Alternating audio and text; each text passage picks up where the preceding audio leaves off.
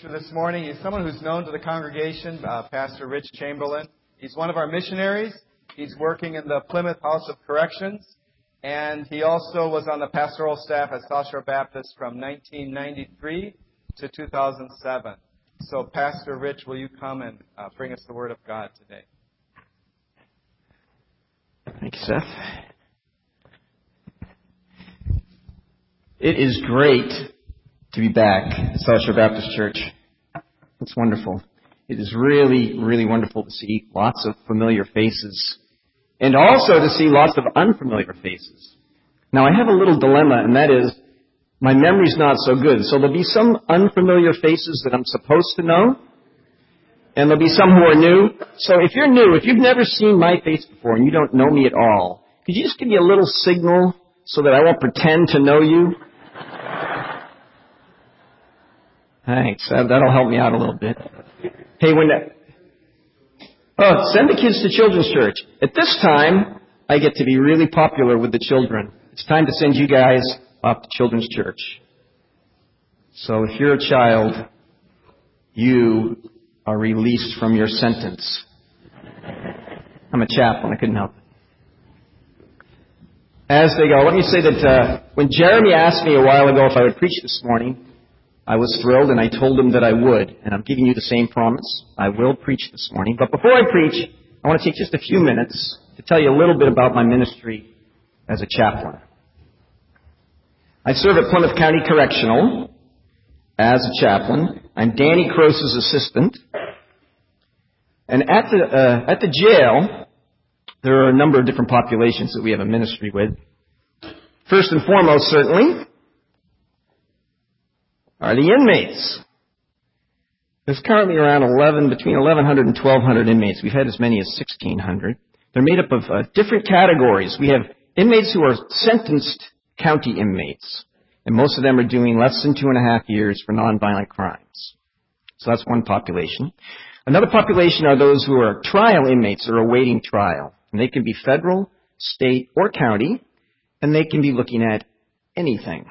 Aggravated assault, rape, murder, arson, multiple homicide, you name it, they can be charged with it, and they're awaiting their trials. And then we have a third population that has been growing steadily. They're on loan from the federal government. They are immigration detainees, ICE. And we have a few hundred of those right now from all different countries. So I don't have to leave the States, and I can have ministry with folks from about 27 different countries. There's probably more than those countries represented, but that have actually attended and participated with our ministry. And there's one fourth population, which is very, very small. There's only 10 of them or 11 at the most at any one given time, but they're dear to my heart, and those are juvenile offenders. The absolute worst juvenile offenders in the whole state of Massachusetts end up at Plymouth County Correctional in one unit. It's kind of the Alcatraz for juvenile in our state, and I get to have a Bible study with those kids once a week. So those are the inmates. But in addition to the inmates, that's not our only ministry. There are also social workers, medical personnel, and teachers who work in the jail. And we try to have a ministry with the support staff as well. And we must not forget the corrections officers. They don't like to be called guards. They're corrections officers. And I kid around with them. I say, the day you guys decide to not come to work is the day I don't go to work. But quite seriously, they're very essential, and a number of them have personal faith in Jesus Christ. So we try to have a ministry with the corrections officers as well. There's one final person who is at the jail that if it weren't for him, we wouldn't have any ministry at all, and that would be God. God is certainly all present. He's everywhere. He's at Plymouth County Correctional. Well, if I were to go to the inmates and I were to ask them, out of these 4 groups of people who are in the jail, rate them in proximity, their closeness to God. My guess is the inmates would rate them like this. For better or for worse, Chaplain Dan and I would be the closest. And then the social workers and the medical staff and the support personnel, and then themselves. And then at the end, they would probably put the corrections officers. If I were to go to the corrections officers, this would be a little bit different. I can guarantee you that the corrections officers would have it this way. One of the biggest thrills for me at Plymouth County Correctional is I get to tell these guys that if they are aware of their sinfulness, if they are aware of how badly they've messed it up, if they know how horrible the decisions they've made in their life are and how many people they've hurt, including themselves, and if they're sorrowful for that and truly repentant, that they aren't over there. In fact, they most likely are right here. They're the closest ones to the kingdom of God. And you say, wait a minute, well, why do you say that? I say that because Jesus told this parable about two guys who went up to the temple. A Pharisee, and hopefully behind here there'll be a tax collector. A Pharisee and a tax collector. And the Pharisee went out into the temple and he went in boldly and he told God, thank you, God, that I'm a righteous dude. I'm not like other people. And the tax collector, he wouldn't even look up at God. He beat his chest and he said, have mercy on me, I'm a sinner. At the end of the parable, Jesus tells this wild thing, this astounding truth.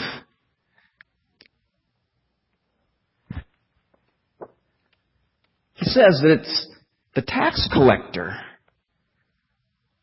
who went home justified, not the Pharisee.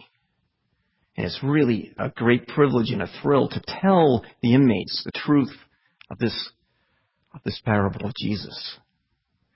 That it isn't one's righteousness that gets them justified with God. In a minute we're going to go to God's Word, but before we go to God's Word, will you join me in prayer? Father God, what a great privilege to stand before these folks and to open your Word, but with the privilege comes the responsibility. I thank you for the time I've had to prepare, to prayerfully think about this text and to study. But Lord, I pray that I wouldn't rely on preparation. We need this to be a supernatural, spiritual thing this next half an hour or so. Lord, we need you to be present. I pray that you would fill me with your Holy Spirit, that you would help me to think only thoughts that are true of you and communicate them in a way that are clear. I pray for the folks who are listening that you would keep them awake and alert and attentive to your word, that you would, by the power of your Holy Spirit, enable them to receive what truth you would have them get this morning from you, not from me. Lord, forgive me for my pride. Get me out of the way here, that folks might hear from you. And all to your glory. We pray in the name of your Son, Jesus. Amen. If you brought an NIV Bible with you this morning, I'd ask you to turn to Luke chapter 18. If you didn't bring an NIV Bible with you this morning, I ask you to take a Pew Bible and turn to Luke chapter 18, because what I'd like us to do is I'd like us to read in unison 6 verses. 6 verses I'm going to preach on this morning, and I think it would be helpful if we were all reading them from the same translation. So it's not that the NIV is any better. You can go back to your other Bible in a second after we read together in unison. So we're going to look at Luke chapter 18, verses 9 through 14. It's on page 1038 in the Pew Bibles, if you are using a Pew Bible. And when you found it, if you look up, I'll know when to start. I think we all have it. All right, so let's read together verses 9 through 14. Together we read, to some who are confident of their own righteousness and look down on everybody else, Jesus told this parable. 2 men went up to the temple to pray, one a Pharisee and the other a tax collector. The Pharisee stood up and prayed about himself. God, I thank you that I am not like other men, robbers, evildoers, adulterers, or even like this tax collector. I fast twice a week, and I give 1/10 of all I get. But the tax collector stood at a distance. He would not even look up to heaven, but beat his breast and said, God, have mercy on me, a sinner. I tell you that this man, rather than the other, went home justified before God. For everyone who exalts himself will be humbled, and he who humbles himself will be exalted. The word of the Lord. Thank you for your assistance. I'm going to actually ask for continued assistance throughout this sermon. I want this to be responsive. Anytime this morning when I say, for everyone who exalts himself will be humbled, and I'm going to point to you, I want you to respond with, he who humbles himself will be exalted. That way you'll have to pay attention, because you don't know when your line's coming. Let's practice this a couple of times. For everyone who exalts himself will be humbled, and... That was pretty good. I think we'll try it one more time. For everyone who exalts himself will be humbled, and... That was great. Thank you. I can use all the help I can get. All right, well, I want to look at this passage one verse at a time here. So let's go to verse 9. To some who are confident of their own righteousness and look down on everybody else, Jesus told this parable. One of the reasons I love this parable is because not every parable that Jesus told do we get why he told it and to whom he told it. And at the end, he even gives us the meaning of the parable. Lots of times Jesus told parables, we didn't know why he was telling it or exactly what he was meaning by it. But here we get both why he's telling it, who he's speaking to, and then at the end, the meaning of it. So, who's he talking to? People who are confident of their own righteousness. Not only were they confident of their own righteousness, but they looked down their noses at everybody else, those who weren't so righteous. All right, so in verse 10, we start the parable. 2 men went up to the temple to pray. One a Pharisee, and one a tax collector. What do we know about the Pharisees? Well, the Pharisees were religious lay people in Jesus' day. They weren't professional clergy. They weren't paid to be good. But they were really, really, really, really law-abiding citizens. Super righteous. They knew the law of Moses cold. And they obeyed it with all of their strength and all of their effort. They actually came up with extra rules and regulations to be able to keep the law of Moses. Not only were they zealous about keeping the law, and they were. I mean, they wouldn't jaywalk. They would drive the speed limit. They followed the law to the letter as best they could. But not only did they follow it for themselves, they wanted everybody else to be like them and do likewise, follow the law. So those were the Pharisees. What do we know about tax collectors? Well, I don't know. Anybody here enjoy writing their check on April 15th to the government? I don't think we particularly like tax collectors today, but in Jesus' day, the Romans had conquered Israel. And the Jewish people had to pull out their checkbooks and write their checks to Caesar, to Rome. I hate paying taxes, but at least I'm paying taxes to my own country. I'm not paying taxes to the enemy. What if we were a conquered nation and I had to write my checks to a bunch of enemies?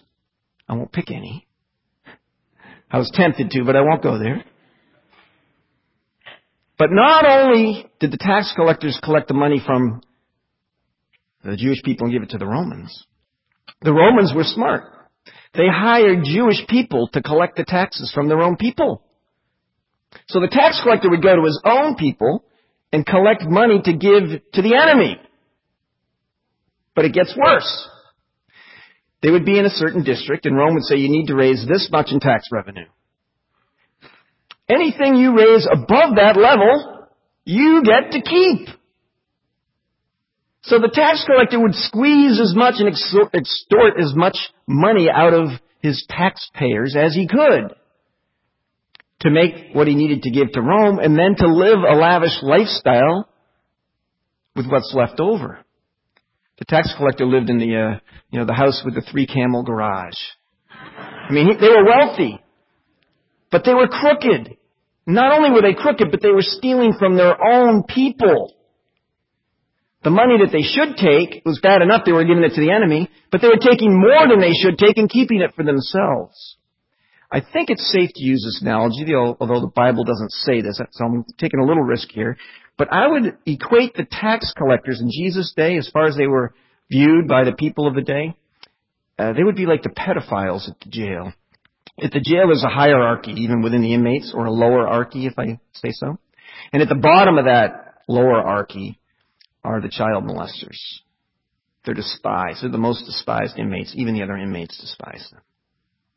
The tax collector, I believe, would be on par with the pedophile, most despised. And it's why Jesus picks the contrast here, to make it as sharp a contrast as possible, I believe.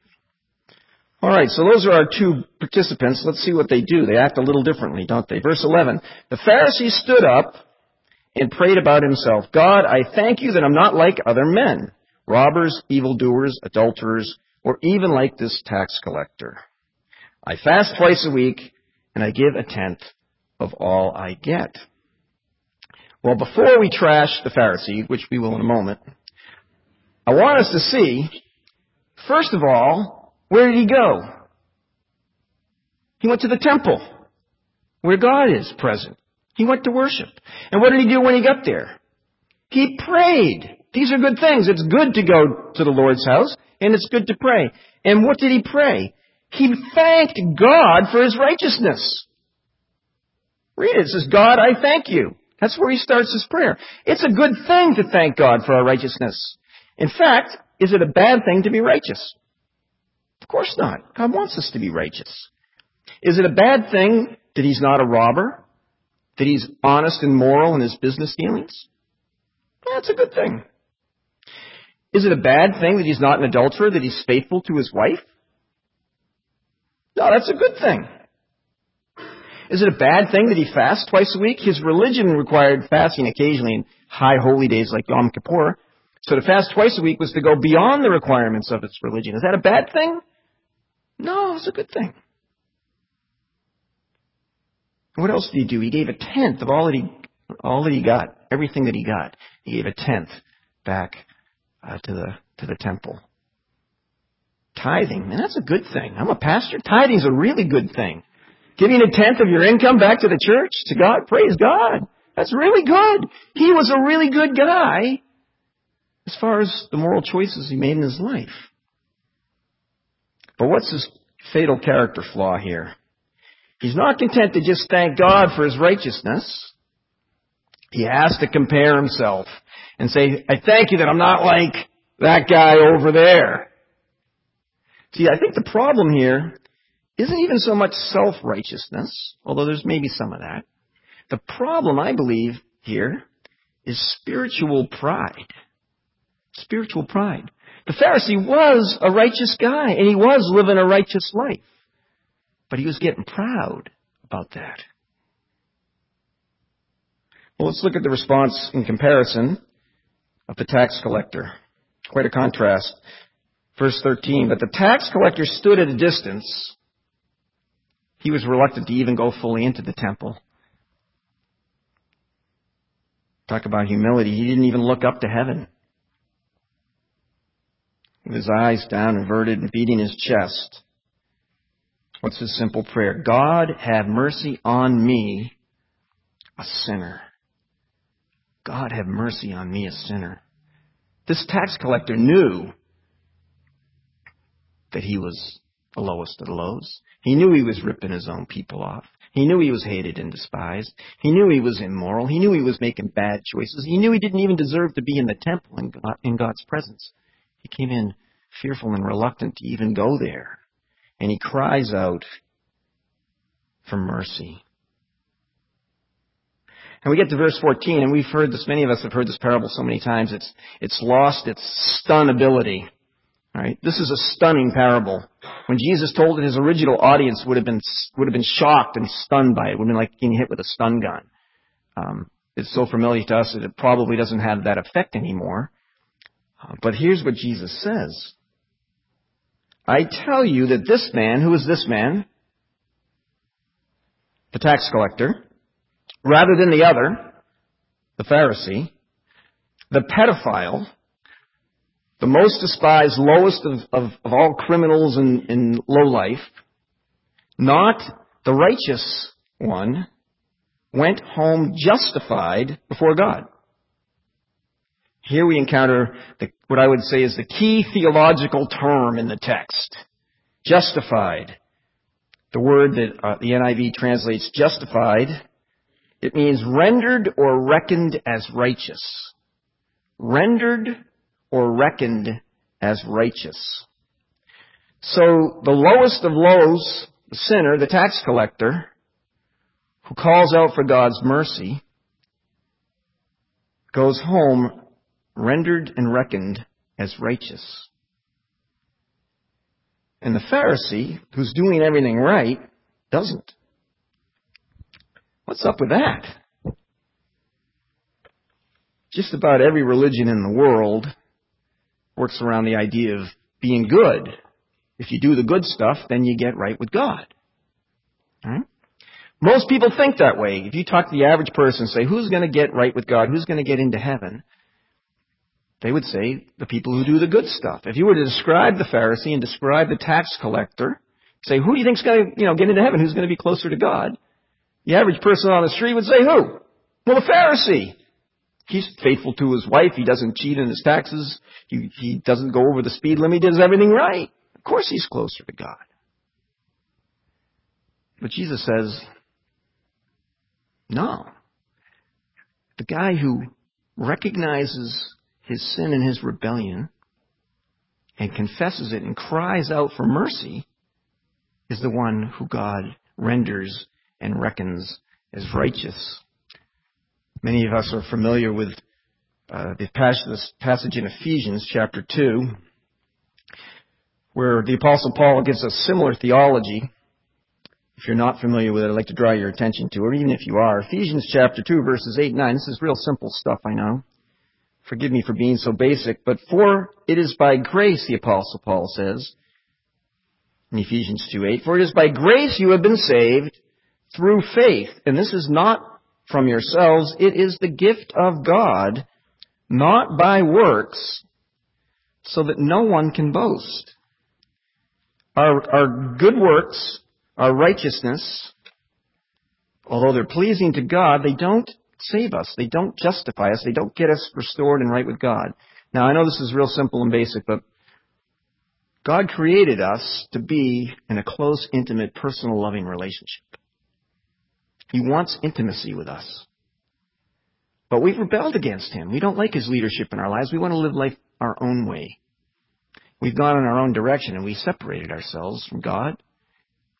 We've broken His rules and His laws. And we put ourselves on the throne of our own lives. We want to do it our way. Oh, we might pay lip service to God. Occasionally we might go to church. We might even pray from now, every now and then, especially if there's some big concern in our lives. But basically we're running life for ourselves. We're sinners. We're separated from God. We need to be justified.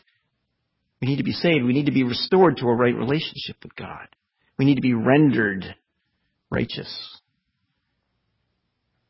How does that happen? I'm going to use an illustration that I use all the time at the jail, and I know it won't connect with you quite the way it does with the inmates.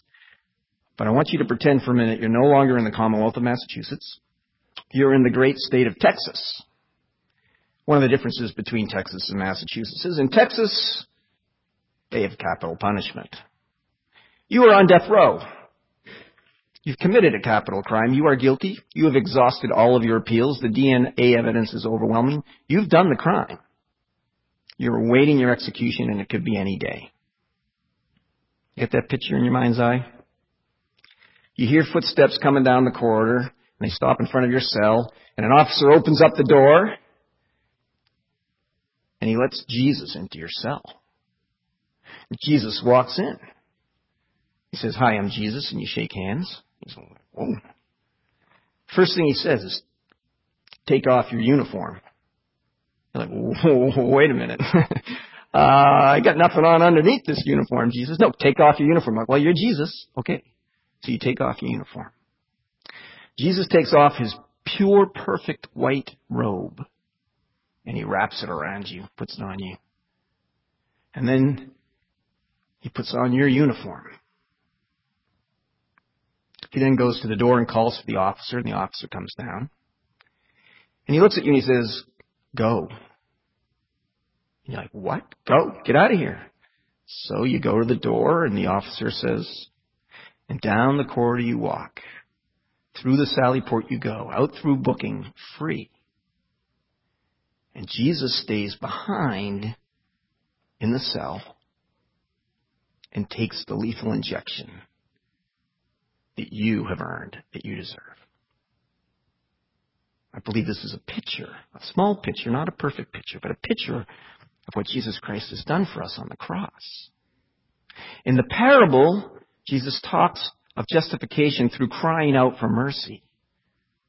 We know the rest of the story is that mercy is available to us because of what Jesus Christ has done for us. On the cross, Jesus Christ, who had lived a perfect life, free from sin, took upon himself all of our sin, all of our rebellion, all of our stupid decisions, all of the stupid things we ever said. The punishment, the penalty for that, Jesus took upon himself on the cross. I like to tell the inmates, you know what? The wrath of God is going to be poured out.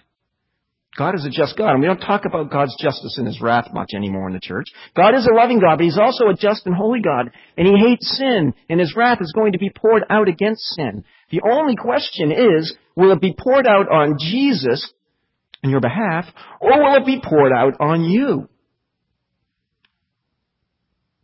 Those are the two choices. God's justice and holiness and wrath will be satisfied. But on the cross, it's been put upon Jesus. And if we cry out for his mercy, if we cry out to God and say, have mercy on me, I'm a miserable sinner, I've messed it up, with sincerity, and sometimes with the inmates that's difficult to discern. But if we do that, and we put our hope and our trust and our faith completely in what Jesus has done for us, righteousness is rendered and reckoned to us by God. Not because of our righteousness, but because of our admission of our sin and our guilt and our dependence on Jesus alone for our righteousness. The theological term is imputed righteousness. The righteousness of Jesus gets credited to our moral account. And when we stand before God, he sees us as his son in the righteousness of Jesus. How cool is that? You know, if you haven't put your faith in Jesus, I tell the inmates this all the time, you know what? Don't wait, because you don't know how much time you got. In the jail, that's true. These things called shanks, they make them out of just about anything. They're like knives, and people try to hurt each other in there. And when you're in jail, your life is a little bit kind of in the balance. There's a lot of safety down there, and I feel safe. The officers do a great job. But there's some danger in that environment. And I tell the inmates, you don't know how much time you got. You know what? The most dangerous place for most of these inmates is when they get on the street. I tell the inmates, God may have you here to save your life in the here and now and to save your life for eternity. Because if you were out on the street, you might be dead. And a lot of these guys will go, yeah, you're right. You're right. We had a juvenile inmate released last April. 2 weeks after he was released, he was killed. It's not just an idea, it's true. But they understand the urgency of the gospel because they understand the fragility of life. There are very few inmates who don't know of people their own age who have died on the streets. So we don't have that same urgency, but if you haven't put your faith in Jesus, don't wait. Confess your sins. Call out for mercy. Put your hope, your trust, your faith completely in Jesus Christ. Not in your own righteousness. Your own righteousness will get you nowhere. Ask the Pharisee. Well, you know what? If you do put your faith in Jesus, a really cool thing happens. A lot of really cool things happen, but one I want to talk about this morning. God the Holy Spirit comes in and dwells in you and starts this process we call sanctification, where you begin to be set apart and made holy for God. And if we cooperate with the Holy Spirit, we start to become more and more holy and more righteous. Is this a good thing? Yes, this is a very good thing. In fact, I tell the inmates, if we don't see any of this happening at all, one can question whether there's any sincerity in your profession of faith. If we truly put our hope and our faith and our trust in Jesus, if we're truly crying out to him for his mercy, and we're recognizing our sinfulness, then there should begin to be a change in how we live and the choices that we make. But as we start to become more holy, there's a danger. And what's that danger? The danger is we can become like the Pharisees. We can develop spiritual pride. Now, spiritual pride is an interesting thing. I think I'm going out on a limb here, but I think you can compare spiritual pride a little bit to alcoholism. In that if you have it, you deny having it. At least for me, I can see other people's spiritual pride a mile away. It's really easy. But I can't see my own. It's a lot harder to see it in my own life. I think it's a splinter and log kind of a thing, but if that's not your experience, it's mine. But since it's my experience, I'm going to give apologies to Jeff Foxworthy and bring you a list of you may be becoming a Pharisee if questions. This is done partly humorously, and some of them, those who know me, will see the insideness of some of these because they certainly pertain to me. Partly for fun, but partly out of seriousness, because you know what? It's insidious. You can start to become self-righteous and spiritually prideful without even knowing it. And you're living a good, godly life. It's not that hard to become a Pharisee. In fact, I would argue, once we come to faith and we are cooperating with the Holy Spirit in our sanctification, it's harder not to become a Pharisee than to remain humble, which I believe is why Jesus has so much to say about the importance of humility. But we'll get there a little later. All right, here they are. You may be becoming a Pharisee if you sit in the front pew and clap so loudly that everybody knows you're enthusiastic about worship. Those of you that were around a while ago know what I'm talking about. You may be becoming a Pharisee if you park in the back of the parking lot, and you can't understand how other people can be so selfish as to take the closest places when they come to park. You may be becoming a Pharisee if you put phylacteries on your car in the form of bumper stickers or little fish, and you can't understand why there's other people in your Bible study who still are driving unmarked cars. All right, you may be becoming a Pharisee if your zipper Bible cover is big enough to use as an overnight bag, and you can't understand how other Christians can come to church and not even bring their Bibles with them. Here's one that hits close to home. You may be becoming a Pharisee if you have ever thought that you know better than the elders. Ooh.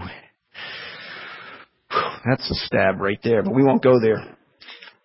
You may be becoming a Pharisee if you can't remember the last time you had a 5-minute conversation with a person who smokes or has a tattoo on their neck. I can be a little self-righteous in that one. I get it. All right. You may be becoming a Pharisee if you've ever tried to figure out what the church operating budget would be if everyone else were to obey God and to give their tithe.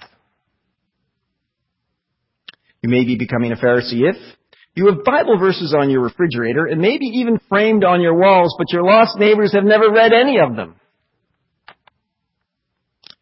You may be becoming a Pharisee if you're thankful you're not like other people, like Unitarians. That's my heritage. Or Roman Catholics. Or Democrats. To be an equal opportunity abuser, or Republicans. Or people who live in Weymouth. Glad I'm not like them. Or people who live in Hingham. Glad I'm not like them. All right, only a couple more here. You may be becoming a Pharisee if right now you're thinking, I sure am glad that the preacher is finally preaching a sermon against these Pharisees who I have to sit next to and worship every Sunday morning. And lastly, you may be becoming a Pharisee if you are offended, maybe even a little bit upset, at even the insinuation that you might be a Pharisee. Who is this former youth pastor, and who does he think he is? All right, well, quite seriously, we have a significant challenge before us as followers of Jesus. Those of us who have put our hope and our faith and our trust in Jesus and who are cooperating with the Holy Spirit and becoming sanctified and more holy, we have the challenge, as that happens in our life, of not only giving God the glory and the credit for it, which the Pharisee did, I might point out. He gave God the credit for it. He thanked God for it. We have the challenge of not only doing that, but not developing spiritual pride, staying humble. Staying humble. How do we stay humble? John Piper, a Christian hedonist, some of you have read Piper, I think he would say, you know what? The key here isn't to focus on obeying Jesus and trying to strive to be humble. The key here is to focus on what's greatest and best for us, wanting to be exalted. Wanting to be exalted. For everyone who exalts himself will be humbled, and that was about 50%. For everyone who exalts himself will be humbled, and if we humble ourselves, God will raise us up. He'll exalt us. Don't we all want to be exalted by God? I know I do. If the key to that is humility, then I should seek humility not out of an obligation or a duty. Oh, poor me, I have to be humble. Jesus tells me to. But because I want to be raised up and exalted. So if we want to be raised up and exalted, what kind of things do we need to build into our lives to make sure that we don't develop spiritual pride? And I've come up with 3. They all start with S to help me remember them. I'm sure there are more. The first thing I think we need to do is we need to stand close to the cross. Stand close to the cross.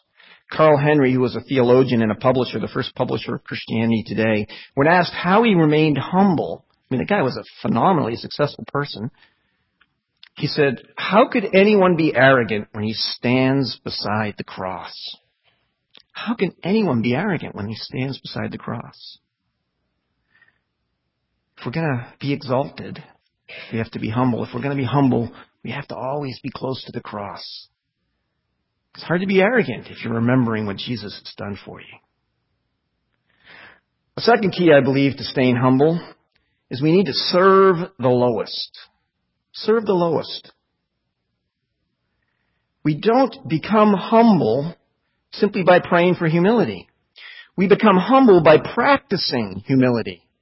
Now, right now, there's tens of thousands, hundreds of thousands of high school and college students preparing for their fall sports. I used to be an athlete a long time ago. If you want to get good at a sport, let's pick soccer because that's close to me. If you want to get good at soccer, you don't just pray to God to make you good at soccer. What do?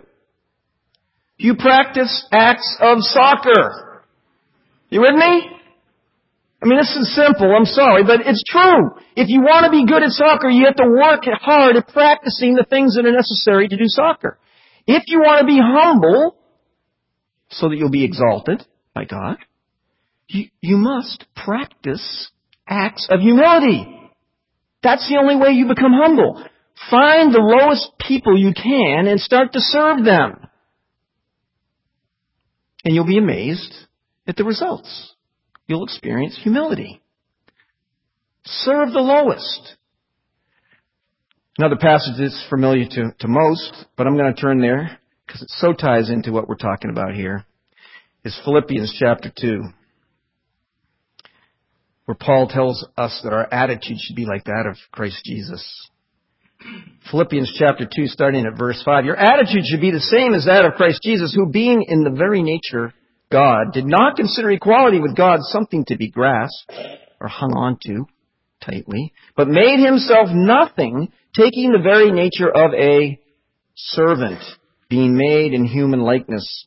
And being found in appearance as a man, he humbled himself and became obedient to death, even death on a cross. He humbled himself and became obedient. Therefore God exalted him to the highest place and gave him the name that is above every name, that at the name of Jesus every knee should bow, in heaven and on earth and under earth, and every tongue confess that Jesus Christ is Lord, to the glory of God Father. The word of the Lord. For everyone who exalts himself will be humbled, and all right, so we need to stand close to the cross. We need to serve the lowest. And finally, I would argue we need to speak the gospel. We need to speak the gospel. We need to speak it to ourselves, remind ourselves of how we've been justified and rendered as righteous with God. We need to speak it with one another and celebrate it. But if we want to remain humble, all we have to do is speak the gospel to the lost. I should be seeing heads going like this. If you've tried to share the good news of Jesus with lost people in this part of the country, you won't only be humble, you'll probably be humiliated. If you don't feel confident enough in your understanding and knowledge of the Scriptures to share the gospel, Start at a lower level. Simply share that you believe in a creator and you don't believe in macroevolution. That'll be enough. You will experience humility. In fact, I believe that one of the reasons we don't share the gospel is because we don't want to be humbled and humiliated. That's what keeps us and prevents us from sharing the good news of Jesus. At least I can speak for myself on that one. All right, so stand close to the cross, serve the lowest, speak the gospel.